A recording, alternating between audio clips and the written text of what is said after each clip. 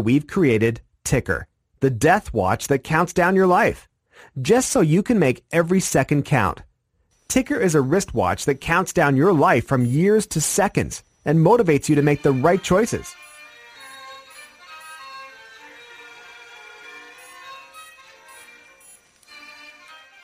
Realize that seconds, days, and years are passing, never to come again.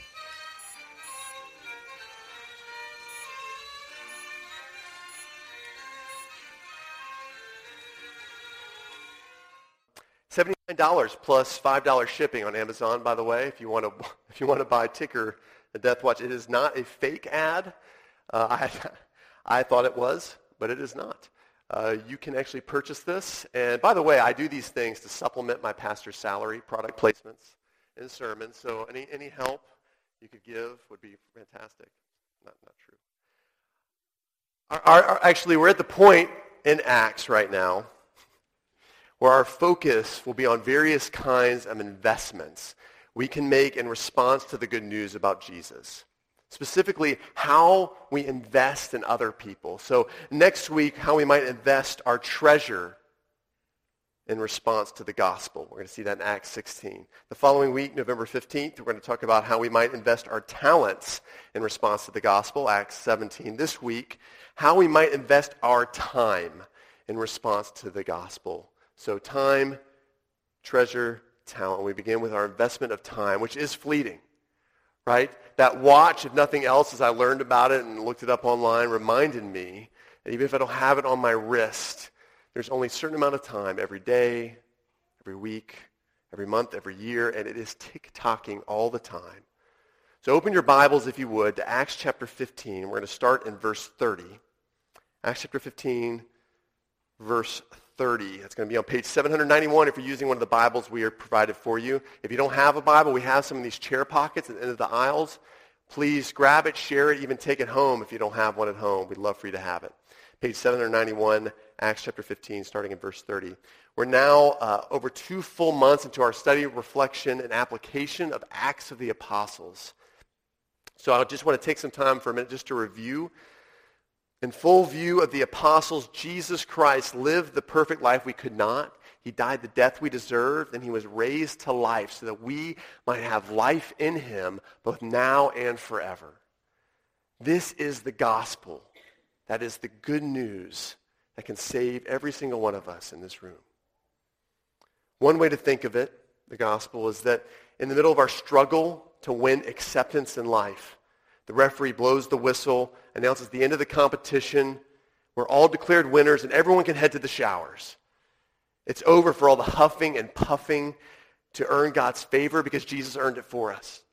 It's finished for all the sweat-soaked straining to secure self-worth because Jesus strained blood-soaked on our behalf to make us children of our Father.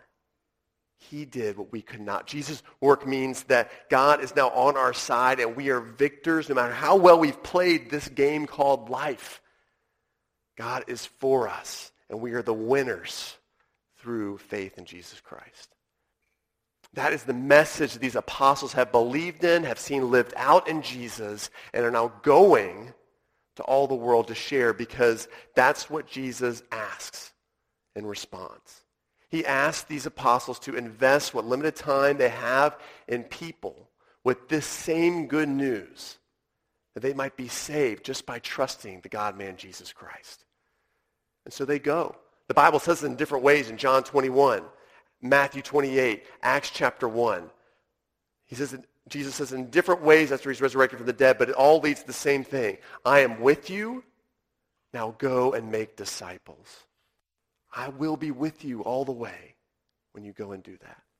So we've been examining all the ways the apostles and the early church act to invest in other people with the good news. So we've seen that they share the gospel. They heal to show the gospel. They endure persecution because it's worth it if more people hear the gospel. They listen and they repent when their thinking isn't in line with the gospel. And they pray because of the power of the gospel, because Jesus is risen from the dead. And so their prayers matter because God hears them directly and acts so that more people might trust him and become new creations. This is how they spend their lives. Tick-tock, tick-tock, investing in others with the good news about Jesus, such that many trust in him. Now, 12 to 15 years in, Jesus has thousands of followers or disciples. And for the first time, the church faces the question, should we keep focusing on making more disciples, or should we strengthen the current ones? A similar question, a similar way we might ask this today is, do I invest my time in my Christian relationships, or do I invest in my non-Christian relationships, right? With a limited amount of time, with all that we have to do in life. As we see in our story today, the answer to both questions is yes. New disciples or current ones? Yes, invest in both. Christian friendships, non-Christian friendships? Yes, in both. Let's read together Acts chapter 15, verse 30. We're going to read through chapter 16, verse 10.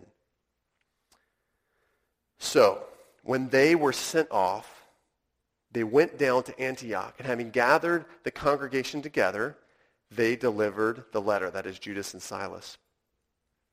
When they read it, the people rejoiced because of its encouragement. And Judas and Silas, who were themselves prophets, encouraged and strengthened the brothers with many words. After they spent some time, they were sent off in peace by the brothers who had sent them. But Paul and Barnabas remained in Antioch. These are two other church leaders. We've already heard about 4 church leaders. Paul and Barnabas remained in Antioch, teaching and preaching the word of the Lord, with many others also.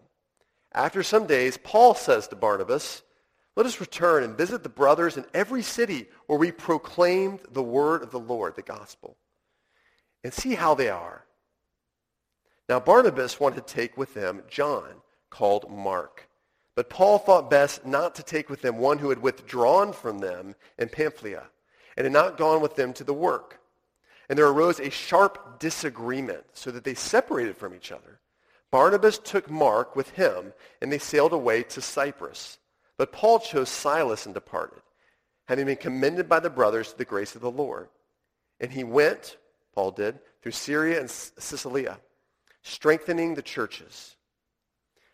Paul came also to Derbe and Lystra. A disciple was there named Timothy, the son of a Jewish woman who was a believer, but his father was Greek. He was well spoken of by the brothers at Lystra and Iconium. Paul wanted Timothy to accompany him. And he took him, he circumcised him because of the Jews who were in those places, for they all knew his father was a Greek. They went their way through the cities. They delivered to them for observance the decisions that had been reached by the apostles and elders who were in Jerusalem. In other words, that same letter that was referred to earlier. So the churches were strengthened in the faith, and they increased in numbers daily. And they went through the region of Phrygia and Galatia, having been forbidden by the Holy Spirit to speak the word in Asia. And when they'd come to Mysia, they attempted to go into Bithynia, but the Spirit of Jesus didn't allow them to go there either. So passing by Mysia, they went to Troas, and a vision appeared to Paul in the night. A man of Macedonia was standing there, urging them, saying, come over to Macedonia and help us. And when Paul had seen the vision, immediately we sought to go on to Macedonia, concluding that God had called us to preach the gospel to them also. This is God's word. These aren't the most memorable moments in the book of Acts. Let me just be very honest with you. People rarely talk about the dynamic duo of Judas and Silas, nor is Paul's strategic ministry declaration to Barnabas, let's go and strengthen the disciples in the cities we visited. It's not etched into pillows of your grandmother somewhere on their sofa. Right? Neither is Paul's sort of recruitment of Timothy to go with him through all these regions of various places commemorated in children's storybook Bibles. These aren't the moments you're probably going to remember from Acts, but what I hope you do remember is a pattern that we see here in this section of God's Word. And it's this: deliberate decisions to strengthen current disciples, followed by going out to make new ones without getting distracted by other issues that would distract you and me. That would typically distract you and me. So let's examine together this pattern, this strengthening the churches that have already gathered, then going out and making new disciples without getting distracted. And we'll kind of see how in the heck this church made such a deep and wide impact in the world around them. So first, strengthening current disciples. Judas and Silas travel back to deliver an important letter to the largest church in the world at this time, Antioch. It is like the mothership of all churches, the megachurch of this day and age. Antioch is a church where Christians are first called Christians because the people there, the disciples, are so identified with Christ through their lives, through the way they live in front of other people, that people start saying they are like Christ. They are little Christ. They are Christians. Antioch is increasingly multi-ethnic, which is a sign of its rich vibrancy and health, right? Because when you have multiple kinds of people from multiple backgrounds who are able to get along and love and share Jesus, it's a great sign that Jesus is the center of those relationships. He's the strongest bond between unlikely friends. That is Antioch. Antioch had already received consistent training from Paul and teaching and encouragement from Barnabas for well over a year. And yet, despite all these things, tremendous health, radical identification with Christ, lots of training and encouragement, we see that the disciples go back there. And my point is just this. Even mature Christians need the investments of other people. They need to be invested in. Even long-time Christians need to be encouraged with the timeless gospel. And that's what, by the way, this letter was all about. It's the gospel. This letter is referred to a few times, and if you weren't here last week, you'd be confused about that.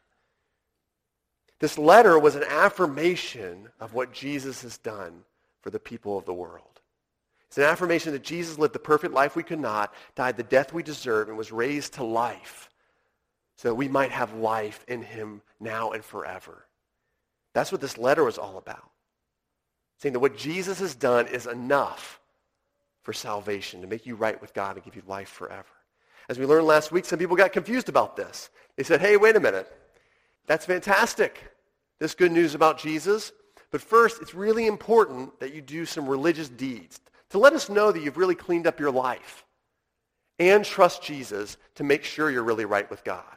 And so they assigned a couple specific religious deeds. For them, it was basically making sure you're circumcised and do you eat only kosher foods. But today, similar things happen in churches all across the world where people are basically suggested to, told directly, inferred that, yeah, it's great if you trust in Jesus. But if you trust in Jesus and don't drink, that makes you really right with God.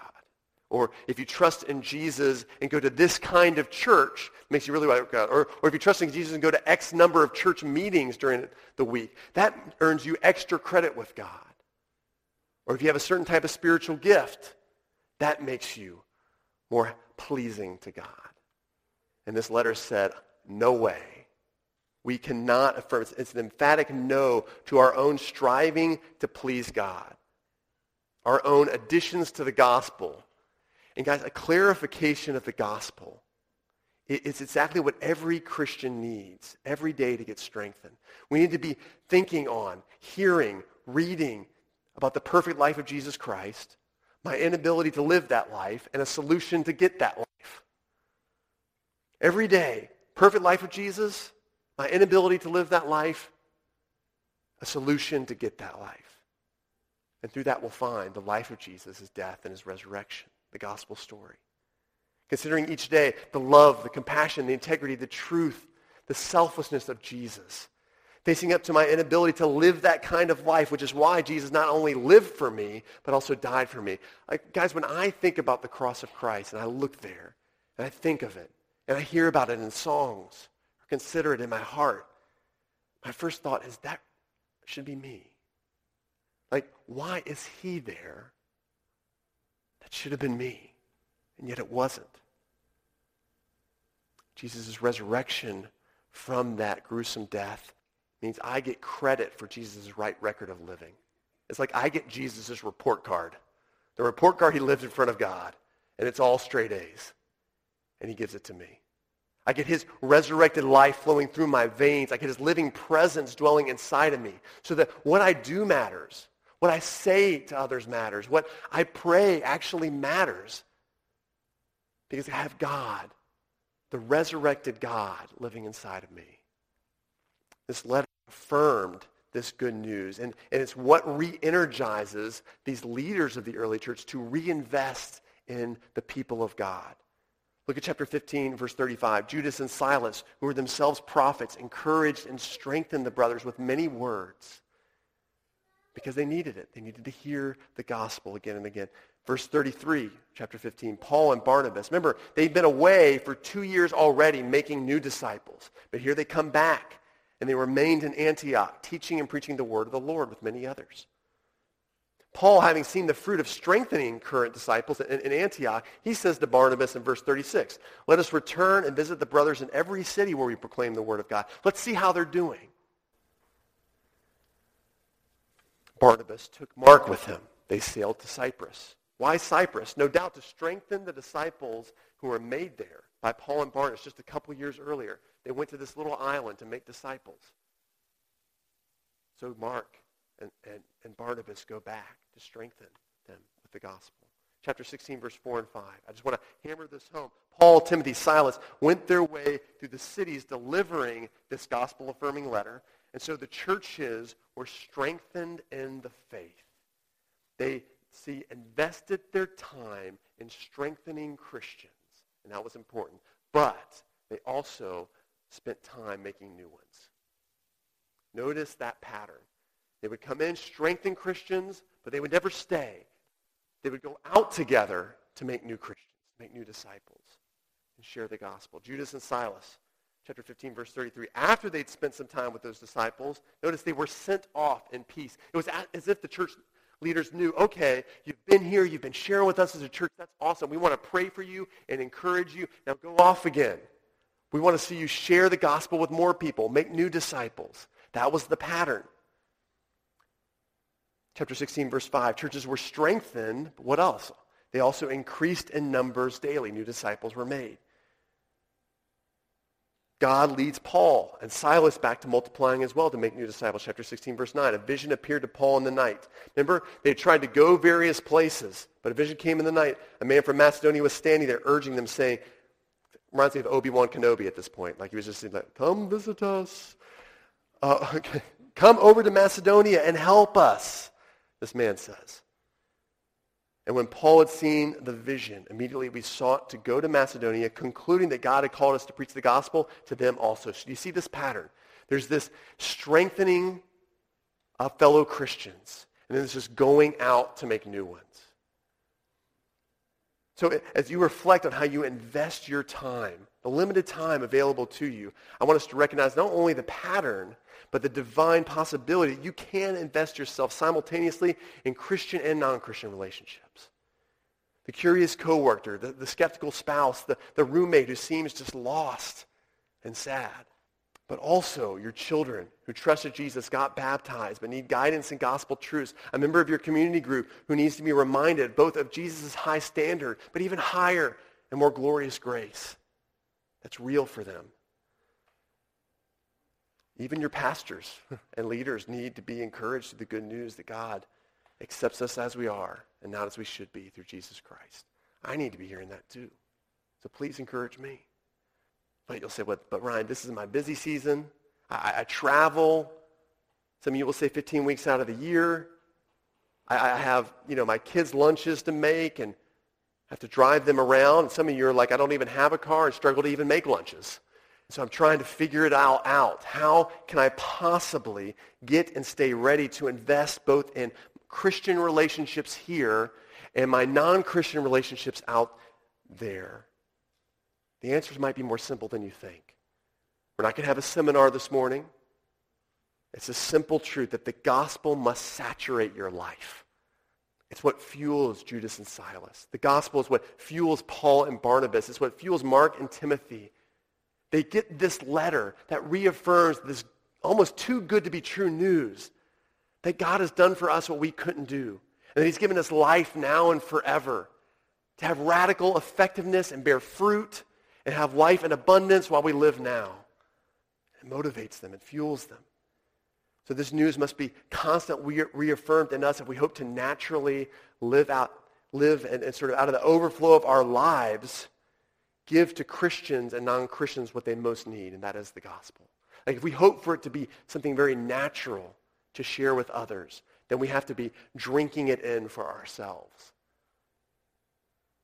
So rather this morning to give you a set of verses to memorize or a pair of religious exercises to do, I want to encourage you just to integrate some gospel rhythms into your life. There's some gospel rhythms into your already existing life and show how in our text, integrating the gospel deep down into our lives prevents us from being distracted, from wasting our time and thus our lives. Listening, sacrificing, and celebrating as part of our everyday life helps us get the gospel more integrated. And so first of all, listen. Every day, listen.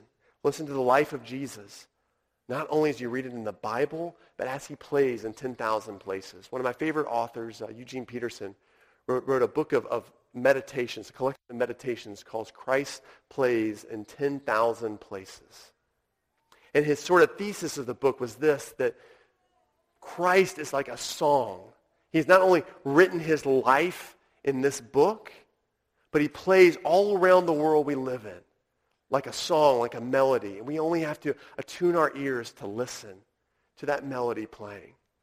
And you can hear it, and you can see Christ everywhere. His compassion plays through the person who yields to you on West Bay Road, letting you through on that roundabout.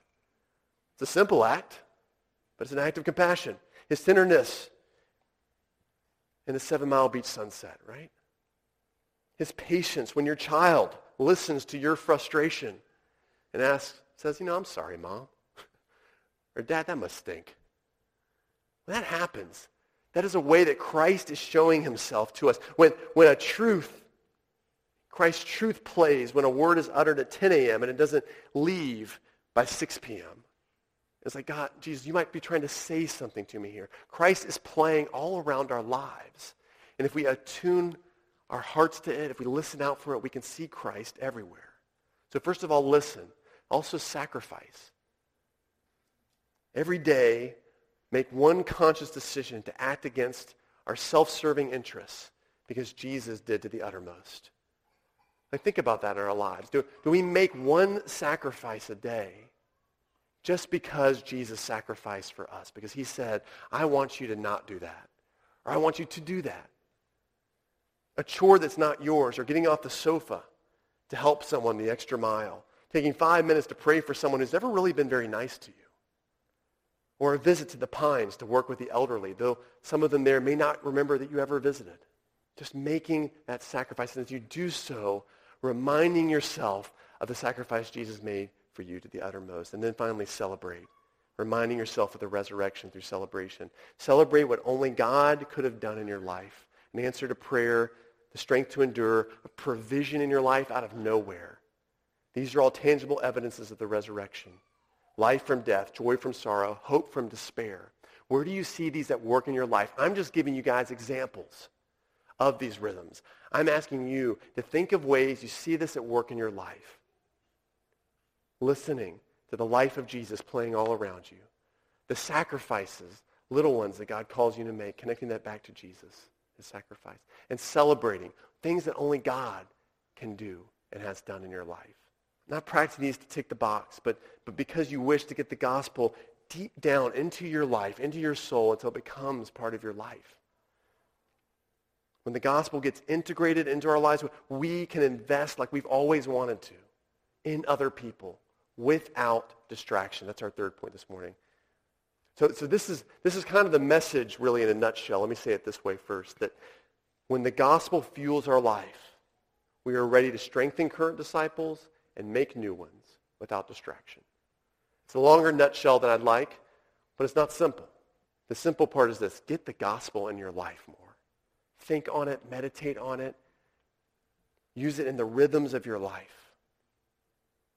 In our passage, see guys, we see a few potential distractions. I get distracted constantly from the work God has called me to do, to invest in you guys and make new disciples. There are little things that distract me all the time. And we see those kinds of distractions in our passage today. Potential distractions to strengthening and multiplying with the gospel. We see a few of them. I'm just going to address two. we see distracting partnerships, and we see a savior complex. Let me talk about distracting partnerships first. Look at chapter 15, verse 37 through 40. Now Barnabas wanted to take with them John called Mark, but Paul thought best not to take with them one who had withdrawn from them in Pamphylia and had not gone with them to the work. There arose a sharp disagreement, so they separated from each other. Barnabas took Mark with him, sailed away to Cyprus. Paul chose Silas and departed. So what happens here could have been a tremendous distraction, right? This happens in churches all the time. People have disagreements about things. And when they have those disagreements, whether it's casually talking about God, talking about the church, talking about Christianity, or whether it's serious among church leaders or something that you're really passionate about, it can be distracting from the work God has called us to do. This work of investing in other people with the gospel, right? And it could have been incredibly distracting here. Here we have these two church leaders, these two men who are pillars for God, who have been used mightily to spread the gospel, and they couldn't agree. We don't know exactly what happened, but it seems like the mission became too hard for this young man, Mark, to handle.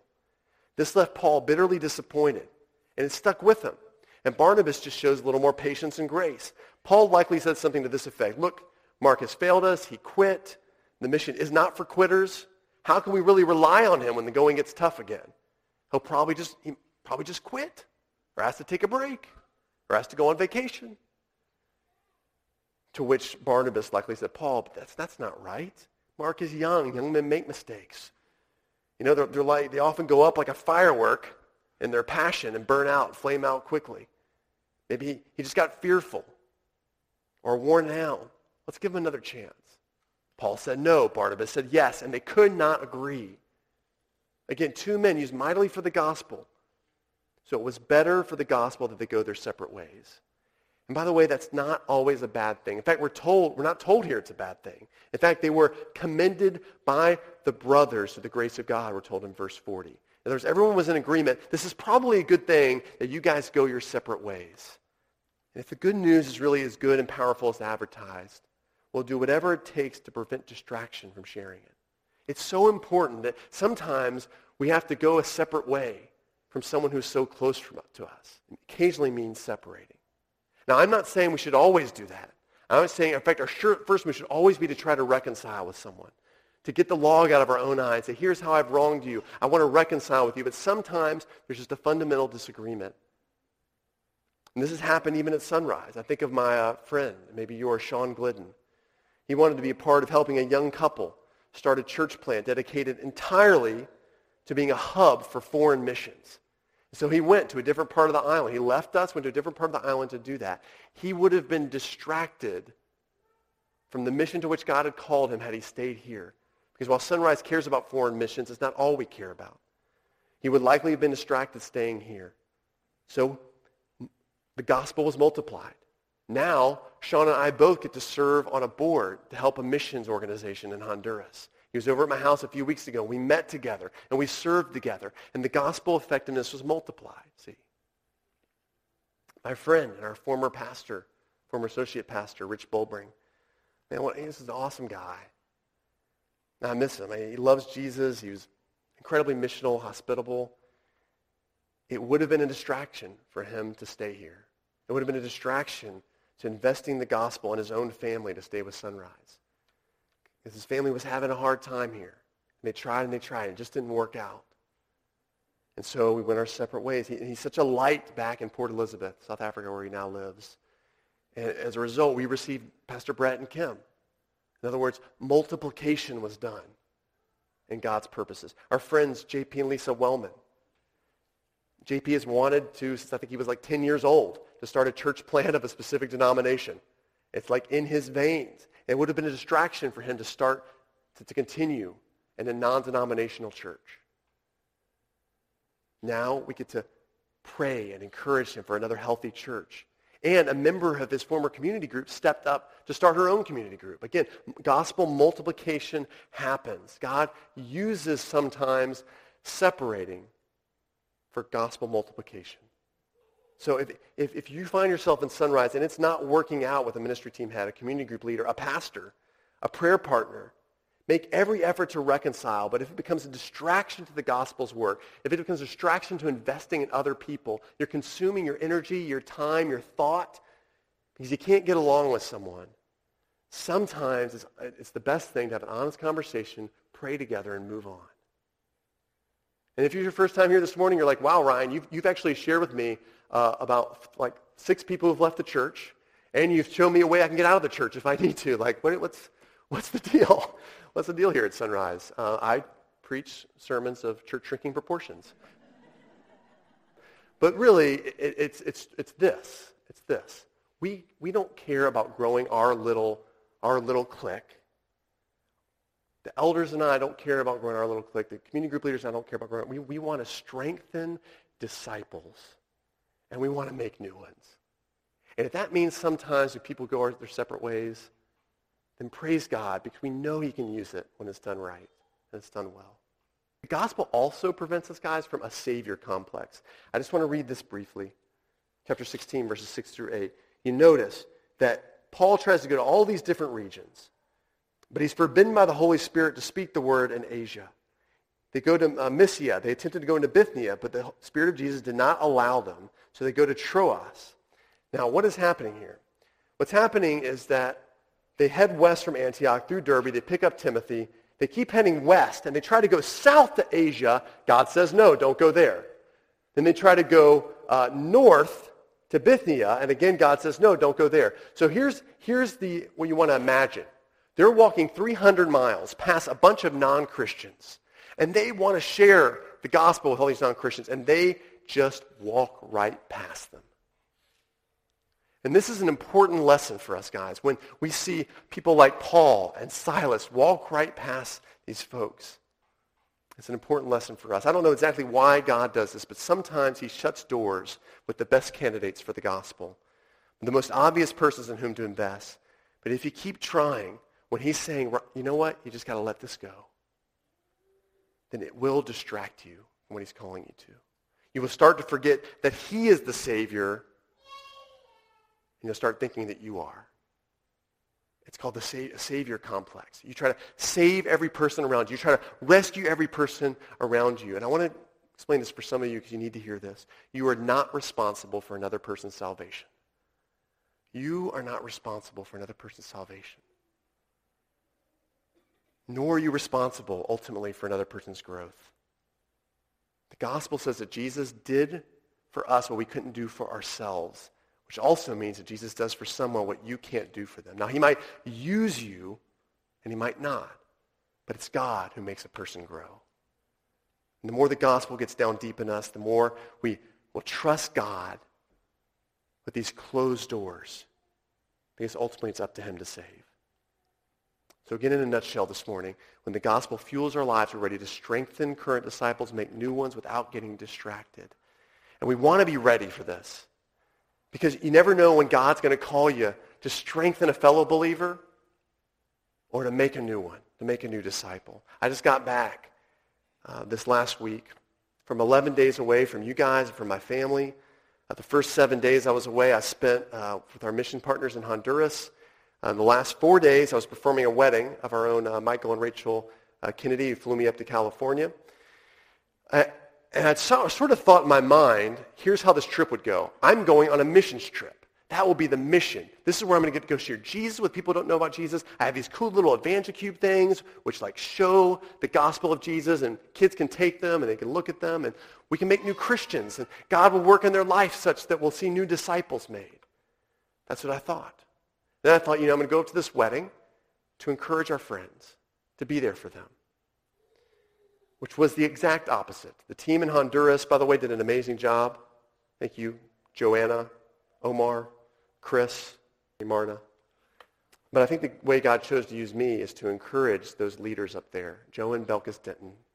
There's a picture of Joe up here you'll see with a machete. It shouldn't alarm you. He's a great guy. But I had an opportunity to go early and just spend some time with them. Just to pray with them, read the Bible with them, spend some time sharing together. And it was amazing. In fact, up on that mountain you'll see right there is their new property. And that particular day, Joe really opened up his heart and shared some ministry burdens Because sometimes people who are in ministry can't share with people who aren't. And he just unloaded his heart, and we got to pray together, and it was so great. And then when I got to this wedding, I flew 14 hours through various places, got to this wedding, got to sort of preach the gospel in like 6 or 7 minutes. And I got to tell you guys, it was amazing. Like God used it so much that after the service, I got to share the gospel, the good news about Jesus in full with 3 or 4 different people. And then 3 or 4 more, I got to answer different questions about suffering and prayer and who Jesus is. And here's my point in saying all this. We just don't know who we're going to get to invest in, but we should be ready. We should be ready. Let's make every effort to be ready with the gospel by getting it into our own lives, to listen, sacrifice, celebrate with the rhythm of our daily lives. Listen out for the life of Christ that plays in 10,000 places, to get reminded through the pain of our small sacrifice of Jesus' sacrifice to the uttermost, and celebrate the moments where God exercises power over death, life where there's none, joy from sorrow, and hope from despair. Let's pray. God, we might ask ourselves and frequently what to do with our time. Where is it most valuable? And God, I hope and pray for those of us who call ourselves Christians that we'd want to spend the bulk of our life investing in other people and loving our neighbor. Where should we spend it, Lord? This passage sort of helps us with this, that we're going to have opportunities in our life to invest in our Christian relationships and our non-Christian relationships. And there's a lot of pressure to do that, Lord. We feel a responsibility to encourage our fellow Christians, to strengthen them, but also to be able to share the good news about Jesus with those who don't yet know him. There's a simple solution, and that is just integrating, absorbing, drinking deeply of the gospel of Jesus Christ through all of our lives, remembering his sacrifice on our behalf, and seeing his resurrection power at work within us. We're so grateful for this free gift of knowing God forever. God, help us integrate that more fully into our lives. Help us be people who are all about the gospel. In Jesus' name we pray. Amen.